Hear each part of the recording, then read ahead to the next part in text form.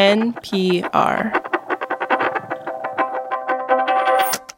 So it has been a very confusing and very chaotic couple of months in Congress, no doubt. They couldn't even pass the bipartisan infrastructure bill, which the president... Core infrastructure legislation hostage. Legislation was basically hold one hostage over the other. There is an enormous infrastructure bill for things like ports and highways. And there is also a social spending bill, which proposes things like cheaper prescriptions and an expanded child tax credit.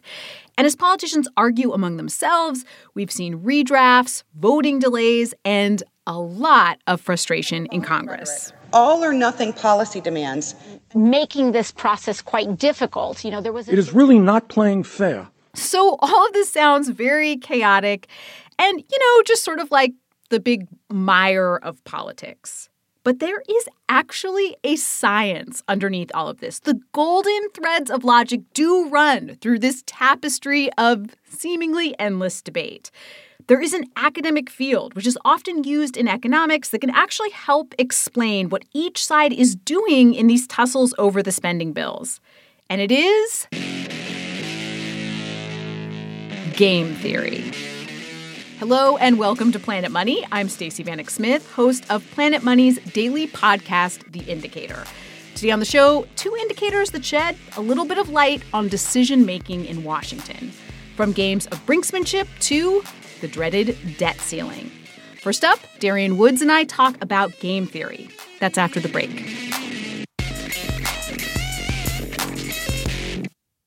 Support for this NPR podcast and the following message come from Klaviyo, the email and text marketing platform that puts creators in control. If you're the creator of an e-commerce brand, you need a platform that hustles as hard as you do. Klaviyo unlocks the power of your e-commerce data so you can personalize and automate messages that keep customers coming back. Creators communicate with Klaviyo. Get started for free at klaviyo.com/NPR. So, game theory. It's often used in economics in situations where there are conflicts and negotiations. Places like in Congress. Also, naturally, the movies. Like in this scene from the classic film The Princess Bride. In the movie, the princess's rescuer brings out 2 goblets of wine, and the kidnapper has to figure out where the poison is. But it's so simple. All I have to do is divine from what I know of you. Are you the sort of man who would put the poison into his own goblet or his enemy's? Now, a clever man would put the poison into his own goblet because he would know that only a great fool would reach for what he was given. I'm not a great fool, so I can clearly not choose the wine in front of you. But you must have known I was not a great fool. You would have counted on it, so I can clearly not choose the wine in front of me. Is he bluffing? Are they bluffing? Are they not bluffing? Or is he bluffing that he's bluffing that he's bluffing? Which is like the negotiations in Congress at the moment. It's situations like these that it gets so complicated that you almost need mathematics and computer simulations to figure out what the best strategy is. And that is where, non-ironically, the game theorists come in, like Kevin Zollman. He's a game theorist at Carnegie Mellon. I'm the author of The Game Theorist's Guide to Parenting, a book about applying game theory to some of the toughest strategic situations we face being parents. So Kevin has all these strategies to help kids share with each other or to play nicely in the back seat of the car. Don't cross the imaginary line. And speaking of getting others to play nicely, we asked Kevin what the heck is going on with these spending bills. Why aren't these bills passing even though the Democratic Party has a majority in the House of Representatives and in the Senate? Like, why can't they get themselves together to agree and pass this bill? Kevin says that the progressive and moderate wings of the Democratic Party are using game theory against each other. And to understand the game, you need to map out politicians' incentives. Game theory maps those out using grids or decision trees with numbers and even artificial intelligence models to work out what everyone's best strategy is. It's math weighing up risks and rewards to figure out how to act based on everyone's incentives. And Kevin says that Democratic politicians' incentives are, well, getting reelected. each of them has an incentive, private incentive from their own voters to be hardline in opposite directions. So the conservative side has an incentive to try and appear more conservative than they would really like. And the liberal side would have the incentive to appear more liberal than they really like. And then what happens is they end up failing to compromise on a thing that they both would like, precisely because they're each sort of pursuing their own private interests. Then, once the incentives are mapped out, each politician has a question. The question that both sides are facing right now is, are the threats from the other side credible? Would you really opt to not do a policy that you would like because it doesn't include everything that you want? Right. So threats. Now, just how credible a threat is, that is one of the key considerations in game theory. For instance, if the other side is going to do what they are threatening to do, like break their toys and hurt everyone, you might think twice about upsetting them and be more tempted to give them what they want. Yeah, so an example would be threatening to let the highway maintenance budget expire by refusing to vote yes on the infrastructure bill. Kevin says that the politicians do have options there to make their threats more credible. They're making public commitments. So they're saying things out loud, on news programs and in social media saying, I will vote against that. Take Alexandria Ocasio-Cortez. She went on TV to publicly talk about whether she'd vote for the bipartisan infrastructure bill. We will not support bipartisan legislation without a reconciliation bill. The reconciliation bill, also known as the big social spending bill. And also Joe Manchin on CNN. He was asked whether Chuck Schumer would have his vote on that social spending reconciliation bill. He will not have my vote on 3.5, and Chuck knows that. And we've talked about this. And by making a public commitment to something, a politician is sort of, in a certain sense, tying themselves to the mast, or at least imposing a very high cost on if they go back on it. Because now they've done the worst thing a politician can do, which is to say they're going to do one thing and then do the other. And this feeling that in Washington, everything is kind of spiraling out of control, that is not an accident. Kevin Zollman says this is called brinkmanship. Brinkmanship is that each side is sort of trying to create a crisis in order to get a thing that they prefer as a resolution. Like actually trying to create a crisis. Trying to create a crisis, exactly. So that's the goal. And look, it's all fun and games until someone loses an eye. Until a pothole doesn't get filled, yes. Yeah, exactly. Because the infrastructure didn't pass the other day, the highway maintenance budget, it briefly expired. It was then reinstated, but it goes to show there are real-world consequences to these games. Also, the midterm elections are coming up, and this protracted Democratic infighting is presumably not endearing to a lot of voters. The danger is, of course, if two sides are both engaging in brinkmanship, they're both sort of trying to create different crises. You may end up with a lot of crises all at once, and it may end up backfiring. Kevin Zollman is watching the debates in Washington, and he's hoping all of this brinkmanship will not push us, over the brink.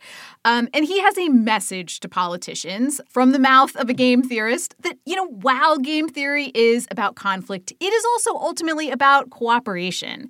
And he says, something that can seem like an I win, you lose, like a zero-sum game situation, it doesn't always need to be that way. They need to remember that they have other cares, too. They want to live in a country that's a good country. They have values, presumably, that led them to want to be politicians. They also care about making the world a better place. Look, unlike in a simple math equation, politicians can talk to each other. They can find compromises and maybe even strike a deal. Believe, Darian, believe. That brinksmanship was on full display in Congress in recent weeks. All about the debt ceiling. So after weeks and weeks of arguing, Congress decided to, delay having to make a decision. It kicked the can down the road and passed legislation to raise the debt ceiling temporarily to just under $29 trillion, which should buy the country 2 months.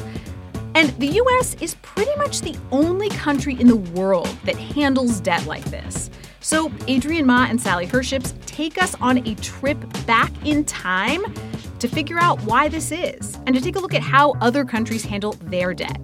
That's after the break.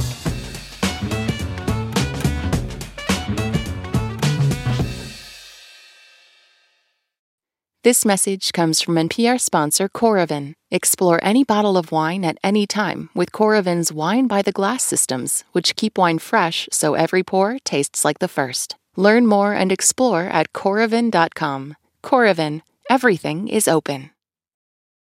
So, how much of your psychic space these past few weeks is taken up by debt ceiling coverage?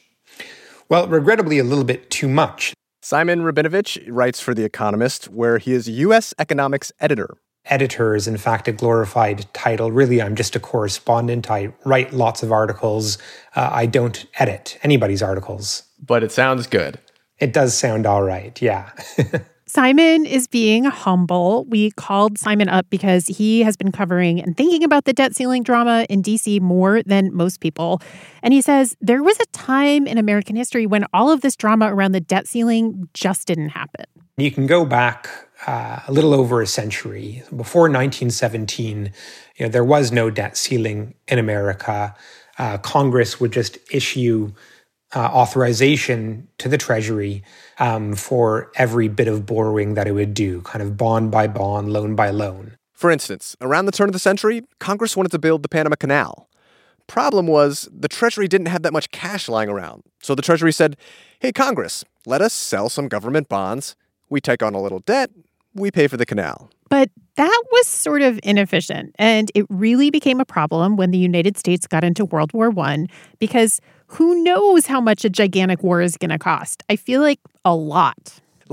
You couldn't even imagine it, right? So Congress decided to basically give the Treasury an allowance. And it did that by passing the Liberty Bond Acts of 1917. So the initial idea was to actually give the Treasury more leeway. You could do whatever borrowing you need to do. We're not going to authorize you on a bond-by-bond basis, but there's this overall ceiling that you got to stay under. Back then, the limit was around $9.5 billion. That is around $200 billion in today's money. And since then, this thing that has morphed into the debt ceiling has been raised or suspended dozens of times to keep up with national spending. And today, after this recent 2-month extension, the current debt ceiling is just under $29 trillion. On the one hand, Simon says it makes sense that the government wants to try and constrain its own ability to issue debt. And that's because of something economists call the common pool problem. Whatever government is in power today has a big incentive to spend a lot of money because they want to get reelected, and people like, governments that deliver things to them. Things like new roads and bridges, spending on social safety net programs, or free prescriptions for seniors. And, people who are benefiting from whatever the programs are today, they don't think about the cost they're imposing on taxpayers more generally. And they certainly don't think about costs they're imposing on taxpayers down the road. So, in a way, the debt ceiling could be rationalized as a way to protect this common pool resource of government spending for future generations. But Simon says the persistence of the debt ceiling today has less to do with this kind of loose economic justification and a lot more to do with the fact that it has become a very effective political football. Yeah, it's like football is this quintessential American game, and so is the debt ceiling showdown. Dun, dun, dun. So whereas other countries do think about trying to rein in their debt and they do impose certain constraints, they don't want to have a situation where every couple of years they're threatening default for political reasons. So what you're saying is we're special. America is exceptional. There's no question about that.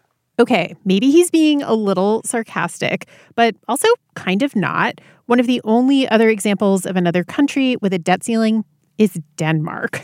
But their ceiling is so high that the government's debt is nowhere near it, so it's not the same kind of reoccurring controversy that it is here. Most other countries don't have, hard numerical caps on overall debt. If you want to be jargony about it, their fiscal rules are more flexible. Other countries use what's called a debt brake. There's a rule that says the debt has to stay under a certain percent of the country's gross domestic product. For example, in Poland, that means staying under 60% of GDP. And in Germany, they have a target of keeping new borrowing within 0.33% of GDP. Although worth saying that rule has been suspended during the pandemic. True.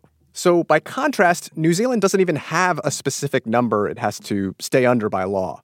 Instead, they have what they call a debt anchor.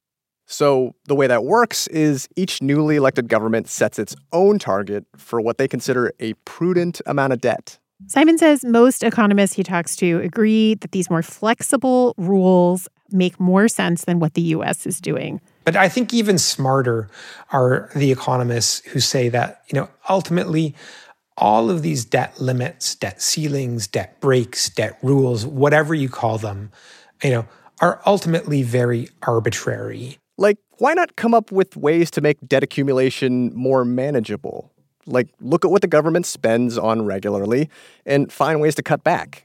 So instead of trying to rein in debt after the fact... This is a fiscal rule that comes before the fact and tries to ensure that the debt accumulation, is more reasonable, is more targeted, and is ultimately more sustainable. Do you think that's doable for us? No, I don't. I think it's... Sadly, no. I think it's a great idea, and I think it's a great fodder for discussion and maybe for other countries to implement. I think, sadly, the political reality in America is that, although the debt ceiling, as it exists in America, nevertheless, politically, it's clearly a very powerful tool. A tool that for a lot of politicians seems a little too powerful to put down for now. And it's kind of ironic when you think about it. The debt ceiling began as this way to allow one branch of government, the executive branch, to support another branch, Congress, so they could more easily spend the money they said they wanted to spend. Yeah, but nothing about this feels easy right now. Yeah, think about that when you see lawmakers debating this in the coming weeks. These stories were originally reported by Darian Woods, Sally Herships, Adrian Ma, and me, Stacey Vanek Smith, for The Indicator from Planet Money. These episodes were produced by Julia Ritchie, Brittany Cronin, and Emma Peasley, with help from Isaac Rodriguez and Josh Newell. They were fact-checked by Brittany Cronin and Taylor Washington. The Indicator is edited by Kate Concannon. Viet Le is our senior producer. Today's episode of Planet Money was produced by Andrea Gutierrez. If you liked these stories and want more economics in your life, we at The Indicator are here for you 5 days a week. You can find The Indicator from Planet Money wherever you get your podcasts. I'm Stacey Vanek Smith. This is NPR. Thanks for listening.